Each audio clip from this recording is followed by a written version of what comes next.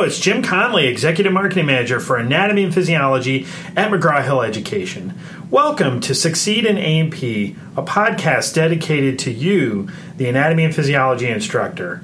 On this podcast series, we will feature teaching tips and helpful tactics for teaching anatomy and physiology from instructors all around the country. They all have unique perspectives on teaching A&P, and some of the perspectives might work for you and others may not.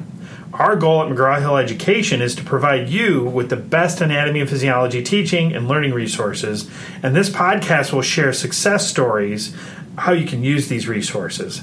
We want to help and inspire you to make your class the absolute best that it can be. This podcast features my conversation with Richard Pirkle, a biology instructor from Tennessee Tech.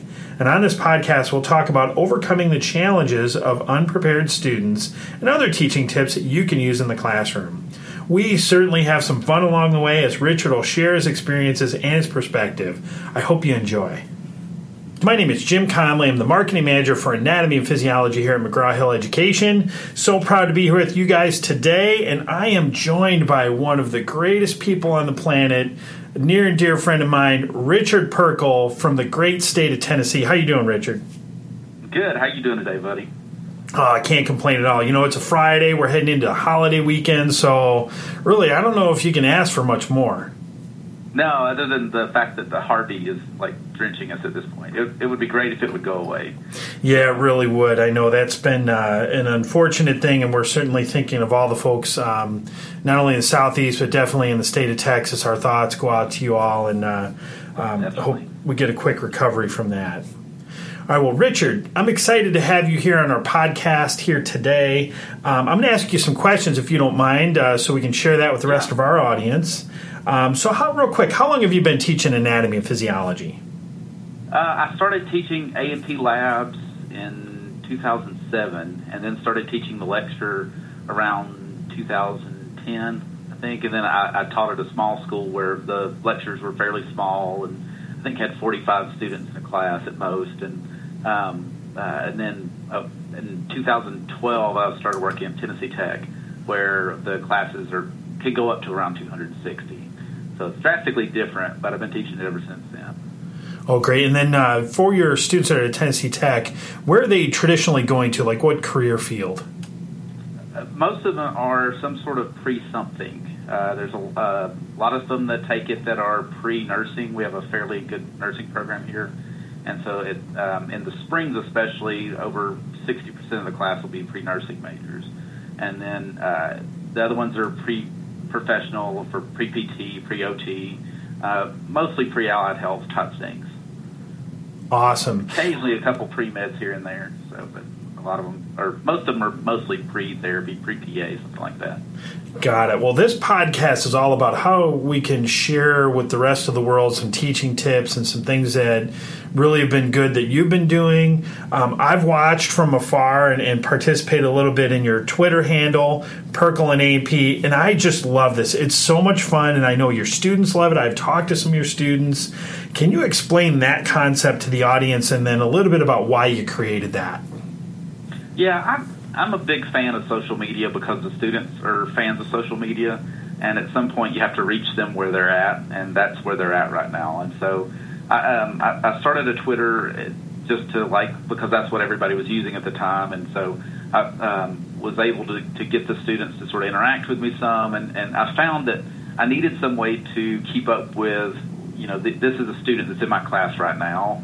And I think a student joked with me one time, it's like, oh my gosh, you teach this so hard, and it's like you have your own version of A&P. I was like, it's like Pirkle A&P, and so it just became a thing at that point, and everybody just kept calling it that, and so eventually I just started that Twitter handle, and I actually put it on the syllabus and encourage students to use it, especially if they're asking a question pertaining to the class at that moment or something like that, and I'll get online and check use the Twitter search stuff and to look and to see if anybody's tweeting about it and try to interact with them whenever they do that.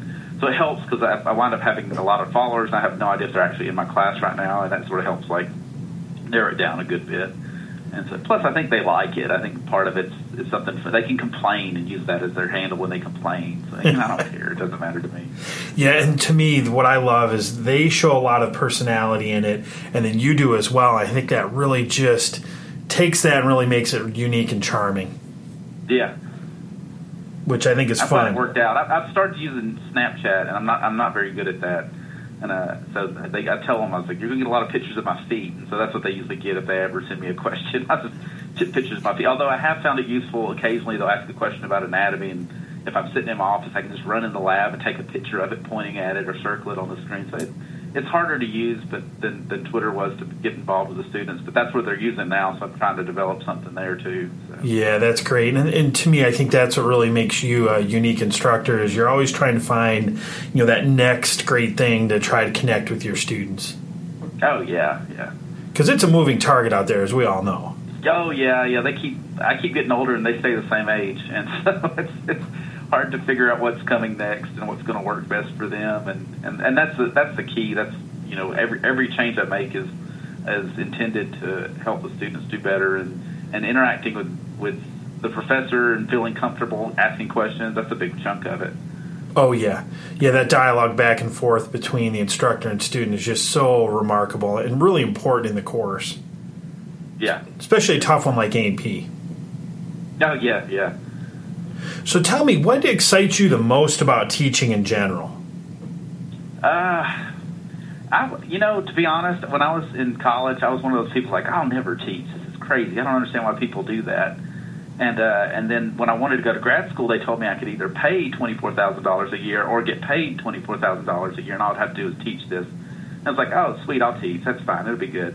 And I just love it. I love every second of it. I love I treat it as if it's a show, honestly. I like prepare, like, jokes and, like, activities and all these things. I spend a bunch of time, like, up front, like, setting it up as if I'm trying to entertain, the people for however long. And it's part of it's the showmanship of it, like, that I enjoy about teaching, and part of it is the fact that I really get to, if I do it the way I want to do it, I get to be involved in a student's development, and that's fun to see. So it was both gratifying to me, and I think it's helpful for them. And so it's really nice when you have a student, and then 4 years later, you find out they're in med school and they're doing great. They're like, oh, it helped me when I still remember when you told this story, or this helps me remember that, or just whatever else. And so that's really nice, and I enjoy that part of it. Yeah, that's really neat. And I remember my own experience as a community college student, then at a 4-year university, and then later on into my master's journey. I always had great professors, and that's one of the reasons why I got into the business. And it's just fascinating that, through going through the educational process, being a student yourself, then you kind of fell into teaching and really have been rocking it ever since, which is great. Oh, yeah. So I know one thing you and I have talked about a lot is this dynamic of open enrollment and how it can present, obviously, a great opportunity. I love the fact that we can take any student and throw them into an A&P course, but there's also a challenge there. So can you talk a little bit about what the challenge is for you as an instructor? Yeah, I think this is, you and I have talked to other A&P instructors across the country, so I don't think this is anywhere close to unique, but I think the issue is a lot of times students are coming in really underprepared to take anatomy. And so, especially in anatomy and physiology course, there's a background information, just general biology type things that they really need to know. There's some chemistry they need to know. And so asking them to just jump into an anatomy class is a bit of a challenge.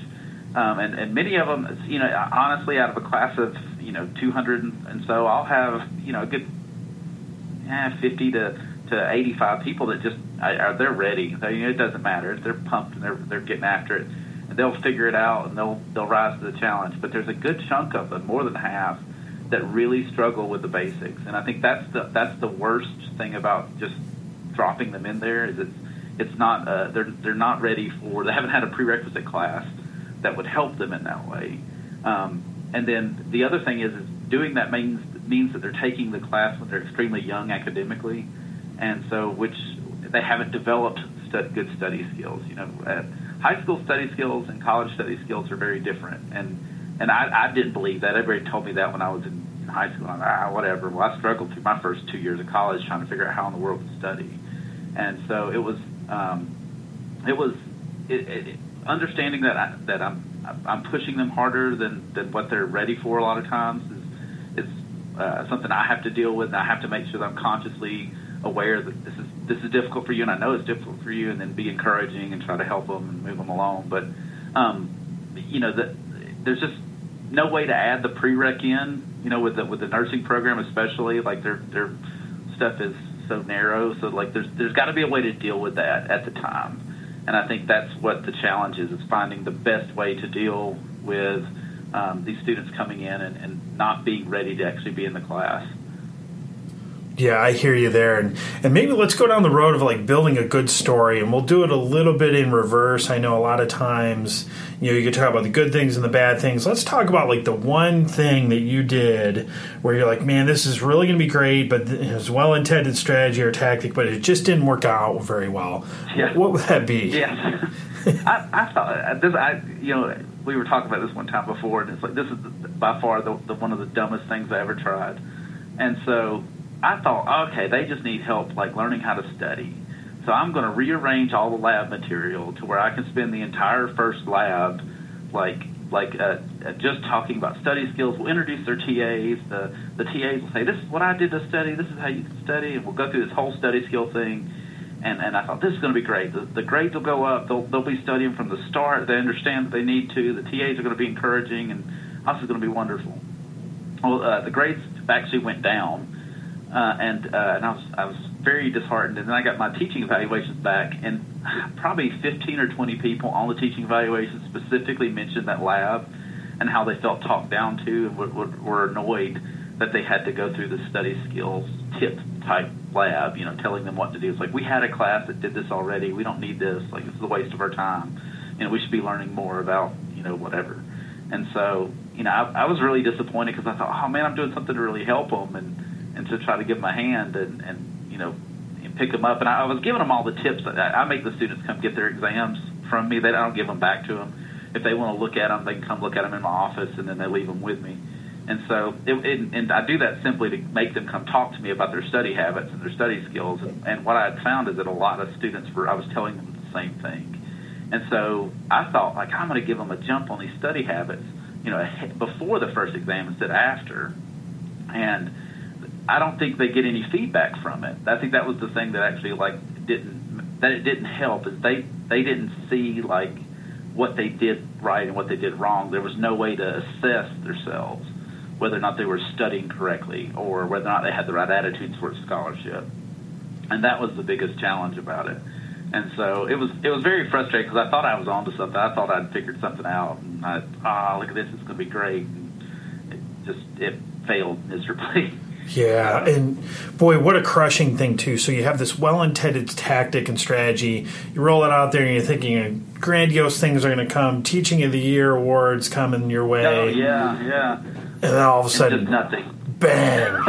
They hated it, and it didn't work. And I mean, if they hate it and it works, I don't care. That's right. It's like, look, it's working. But if they didn't like it and it didn't work, and it was just like, I really thought that was going to work. And so, but it did sort of spur me on, and that's about that time is when I stumbled into starting to use Connect, actually.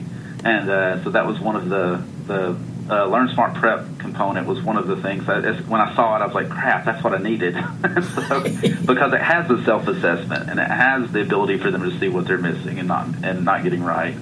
And that is actually, it has been successful in improving their study habits before the first exam. So. Well, yeah, that's awesome. So I know you and I have definitely talked about that a lot. I've been in all of your webinars where you will present some of the solutions that you have that we've published. So with that Learn Smart Prep for A&P, what about it, I think, from your perspective, you think is just the most valuable for the student? On the student side, it gives them a chance to sort of to in very small increments. I love the 20-minute version, like where you go in and you do 20 minutes of this and 20 minutes of this. That's what they need to do. Like, some of them will go in and like, I'm going to do 5 hours, and like they're not going to get as much value out of it. But So I always encourage them, I just want you to do 20 minutes. Take one of the breaks in between classes and do 20 minutes of work on it. And it lets them go through and sort of encounter the basic material in a way that, like, where it asks them a question, because oftentimes, they'll read it and be like, oh, yeah, I remember that. But if you're not asked a question about it, you don't actually know if you are just recognizing these are words I've seen before versus I can actually use the information that I have in my head. And so the question and response pattern of it is really good. The fact that they get feedback immediately, it tells them if they got it wrong or if they got it right. If they got it partially right, there's a lot of the questions, the way they're set up, there's multiple right answers, and you're supposed to select all that apply. And so a lot of those are the ones where they miss the most, because they'll remember one part of it, but they won't remember this other component. And it will help them sort of realize, like, oh, there was more to that than I remembered, and then they can dig deeper. And there's now for my end of it on the professor side, I love the reports, because when a student comes to me and tells me that they're struggling with with the content, say they are struggling with the way that electrons work or something, something very basic, I can sit down and I can pull up their LearnSmart, and I can look at the LearnSmart prep data that they have, and I can say, okay, this is the areas that you're missing. These are the problems that you have. This is where you're running into issues. And instead of sitting in my office and playing 20 questions with them, which is what I did before, where I would just ask question after question after question, trying to figure out what it is they didn't understand, it gives me a jumping off point.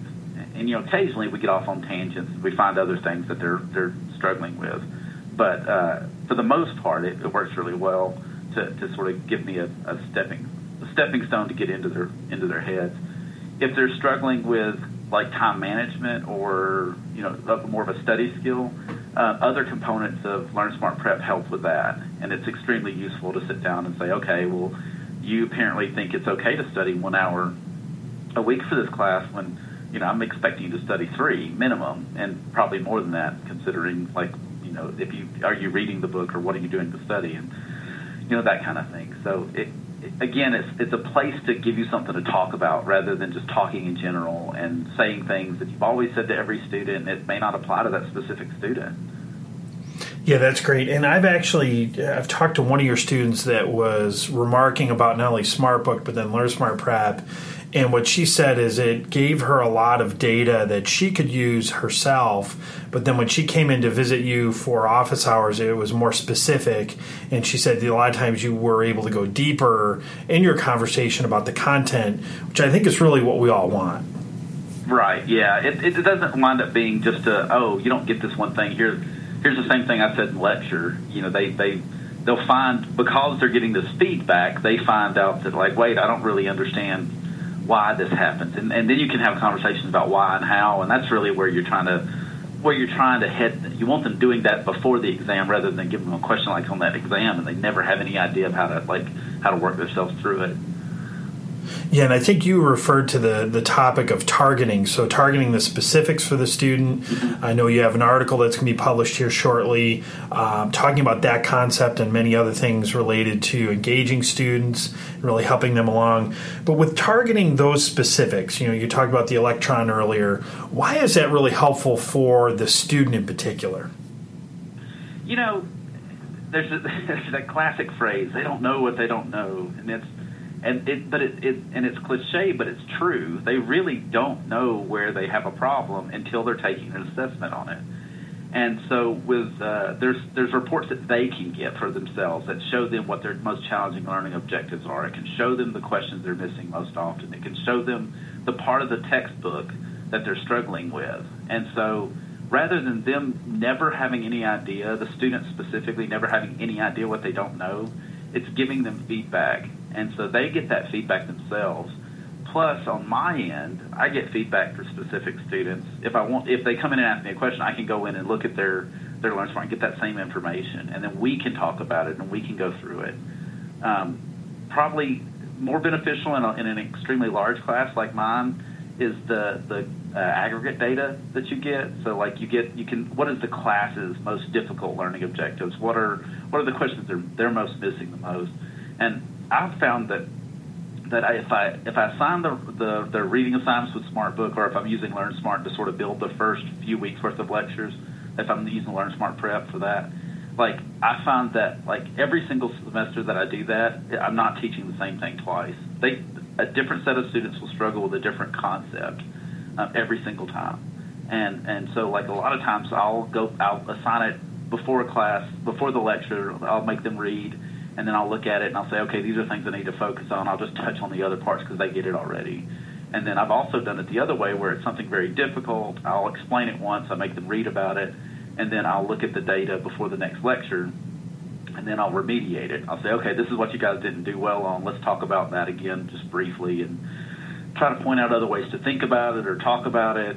So it keeps me engaged in the material, which helps me do better personally, and it also gives them the ability to get the information that they're struggling with and continually have that remediated before you have to wait till the study session the night before the exam.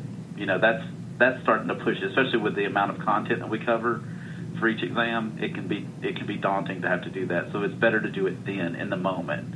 And having that data lets me do that. I mean, and I'm telling you, Jim, like every semester it's different. It's never once been the exact same. And I always thought like, oh, this is the hard part. This is what they don't get. I'll make sure I explain it twice. There wasn't any need sometimes.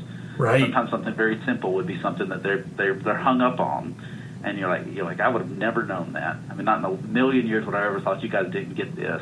And so, but let's explain it again. Let's make sure you get it. Maybe I didn't say it exactly right. Maybe the way I phrased it confused you. Let's just try it a different way. And it's been extremely helpful.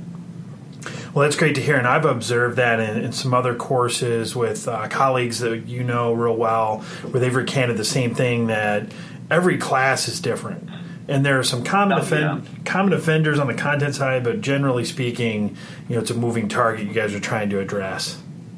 Yeah, it's really strange. I guess I thought, oh, this is going to be cool. I can see which things I need to really beef up on, and it's like, well, I guess all of it at some point. So it just changes. That's really odd. Yeah, this is kind of crazy. Well, maybe one thing, I know this is going to be a tough question. You and I talked a little bit about this, but do you have any other tips, like maybe a couple that you want to pass along? And they don't have to be technology related. They could be any other things that you might help our audience if they're teaching A&P. You know, I think the one thing that if when I'm a new colleague or something like that, and they ask me like, how do you teach this or how do you do this? I'm always my first thing is like, you don't want to teach it like I do.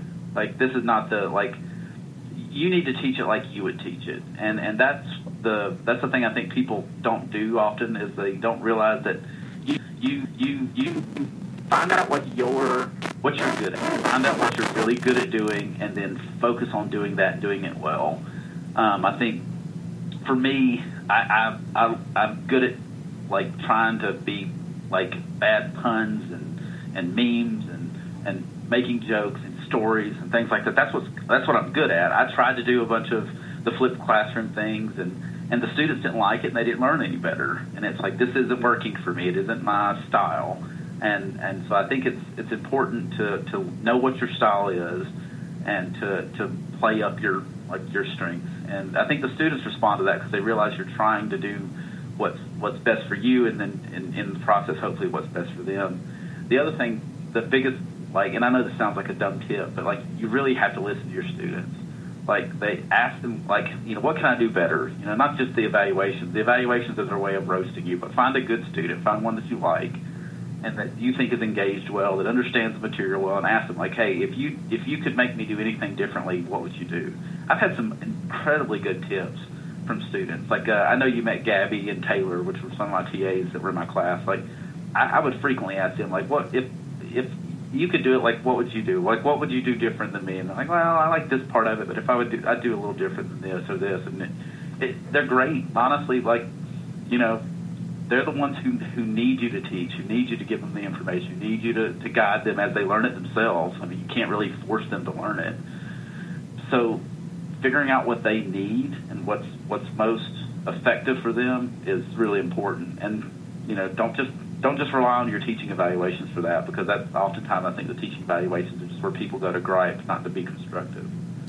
Yeah, that's an amazing angle, too. And Gabby and Taylor, those two young ladies are awesome. And I think one of the fun things about those two in particular, and I'm sure the audience has a lot of examples like this, but you're teaching students are going to go into allied health fields, potentially nursing, and that's maybe where the bulk of them may live. But the fun part about this is I can see, especially with those two, and I've talked to them about that the things they've learned from you about teaching and the experience for them being TAs, I could see them being the next great A&P professor or whatever field they end up going into. And then that's part of your legacy, which is just a total tremendous amount of fun, in my opinion. Yeah. It's pretty cool. It's kind of it's a little like sometimes it's overwhelming because you think about like all the people that you're impacting and the their odds of getting into post-professional schools and nursing school and all that sort of stuff is a little daunting, and that you're affecting that. So it's a responsibility, that's for sure. But I always tell them I have no interest in waking up on a table and looking up and seeing somebody and thinking, oh, crap, it's you. Like, I do not want that. Like, that is not my goal. So I want them to be professional and to be competent and to be ready to go for the next step. So and I think it's been going really well. Yeah, that's great. And I know I've heard you say this a lot, where you say teaching A&P is a tremendous honor. And I think really linking up what you just said with just the complexity and the enormous responsibility that it is just really a big undertaking, and one that thankfully you're taking on and the audiences as well. Oh, yeah. I know it's difficult, and I know it's a challenge that you get a lot of students, I am fully aware that the nursing school is using me to help weed out people that they don't want to have to to weed out on their own. And I absolutely 100% know that. But and that's not a good position to be in. But I also am in a position to help those students, to give them the hand that they need, to try to help them succeed and to do better, and to find if this isn't what they're supposed to be in, that's great. Let's help them find something else. Let's help them find what they're good at. And I'm just as happy when they come out as a fantastic accountant years later than when they wind up being a doctor. I just want them to do what's best for them. Amen. Do what's best for them and be happy. That's what we all want. It's great. Oh, yeah, for sure, yeah. So let me ask you, I'm going to give you two last quick questions here before we end our session. But what's your vision for the future of teaching A&P? Oh, I think I'm praying for the augmented reality stuff to kick in really good, and I'm thinking goggles for all the students, and they sit there and there's augmented reality with a virtual cadaver in front of them. I got big plans for the future, man. I need a lot of money is what I need. I should have won that lottery. That would have been helpful. But I really think technology is going to continue to infiltrate the teaching world. I think there will be good technologies. I think there will be bad technologies. I think we're going to work our way through all of them, and what helps the student should be what stays around. And I think there'll be more of that. And I'm just excited about getting to be a part of it and working with you guys and with my students and with Tennessee Tech. They've been really supportive of any crazy thing I've wanted to do. At one time I walked in and said, "Hey, I really want to record this for and put it on YouTube. Is that a problem?" And they're like, "Okay." Sure, just don't get in trouble. It's all right, sweet. So there's just different, things that we've done, and so. But I'm excited. I think the human body, we act we've been studying it for years, so we don't find it. We find a new part of there's a new organ defined last year. The mesentery was defined as an organ now, so. Something's always changing, and it's just fun to try to incorporate that to talk to the students more and to get them engaged, and it's going to be a good time. Yeah, it's great, and I could not agree more. And we're going to do more shows on almost everything you just talked about technology and good technology, bad technology. And I think too, you and I've talked about this. Sometimes you have good technology, but if you have a bad execution of it, that can get you. That's the worst. Yeah, it's hard to sometimes figure that out. Oh yeah. That you got to be able to play your cards right, and that's figuring out what works best for you, again, is a big tip. So you got to learn to play them the way you need to. Yes, maybe in the future, and we'll ask our audience too, what would be the most helpful for them. But in my mind, I think that we could do a couple shows on all that. So we'll keep you on the reserve for when we get that rolling. And on that note, Richard, how can people find you if they're on social media or anything else that you want to share? How can they find Richard Pirkle? Yeah, I'm on Twitter. You're welcome to find me there. It's at PirkleProf, PirkleProf. And then on Snapchat, I'm the same thing, PirkleProf. And I'm on Facebook, although my mom's on Facebook, so I don't really get on Facebook that much anymore. But anything really, honestly, my email, you can find me through Tennessee Tech's directory. It's rpirkle@tentech.edu. But you're more than welcome to contact me about anything. If you have questions, or you can always get in touch with Jim, and Jim can put you in touch with me as well.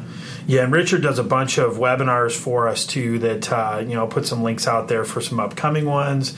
I mentioned here in the podcast that he's done some publishing of articles, and certainly feel free to get in touch with Richard and myself. And we just want to both together thank you all for listening to this awesome episode. We had a lot of fun, Richard. It's always such a blast talking with you, and we're going to have to do this again very soon. Yeah, sounds good, man. We'll do it. And just hope you all have a good rest of your day, and we'll be talking to you soon. Well, that was a fun session with Richard Pirkle, and I want to thank you for listening to Succeed in A&P. And we would love to hear your feedback and suggestions for future podcasts. Feel free to email me at james.connely@mheducation.com. And also, if you enjoyed this podcast, please leave us a positive review on iTunes, Stitcher, SoundCloud, or wherever you find your podcasts. This podcast was brought to you by McGraw-Hill Education, the leader in learning science. Our goal is to unlock the potential of every student. Our mission is to accelerate learning through intuitive, engaging, efficient, and effective experiences that are grounded in research. McGraw-Hill Education's Anatomy Physiology is your trusted, data-driven partner in A&P education. I hope you have a great day, and remember, it is a wonderful day to teach A&P, and we're going to talk to you soon on Succeed in A&P.